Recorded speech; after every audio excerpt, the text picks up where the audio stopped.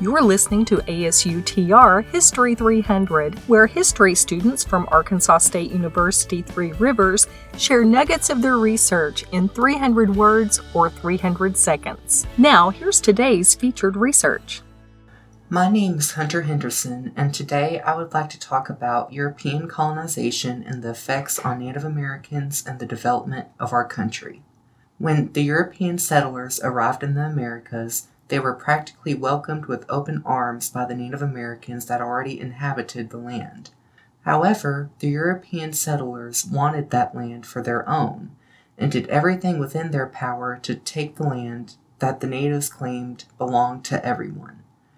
The land that the European settlers took from the Native Americans has evolved into what is known as the United States of America.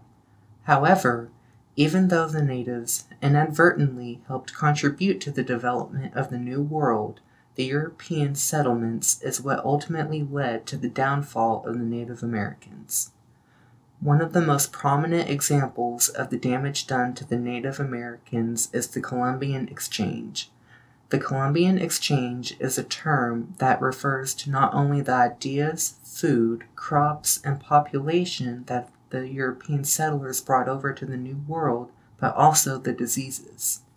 The Old World, which is considered to be the entire Eastern Hemisphere, gained a lot of things from the Columbian Exchange, such as new materials, such as metal, and new crops, such as potatoes, maize, and cassava.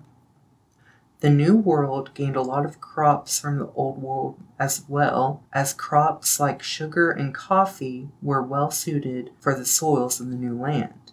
However, over time, the Native Americans ultimately fell to many diseases that the Europeans brought with them, including smallpox, measles, and even the bubonic plague.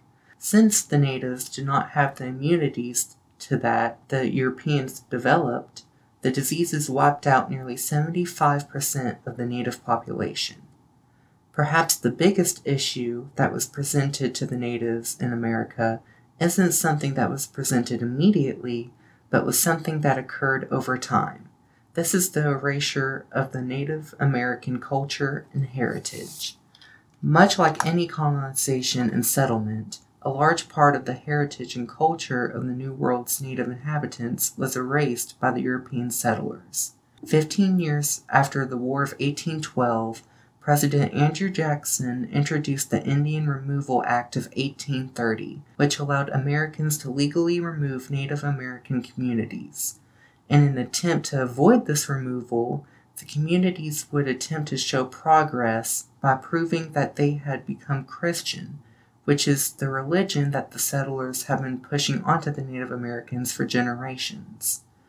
This included changing their appearance, ceasing traditional hunting practices in favor of farming, and even cutting their hair and discontinuing tattooing practices, which is all extremely important to Native American culture.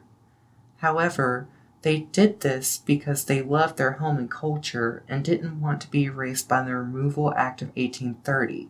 And the risks that this generation of Native Americans took is what is allowing the last bit of traditional beliefs that are left to live on today. Thank you for listening to ASUTR History 300. We hope you'll enjoy us each Tuesday and Thursday for more student research.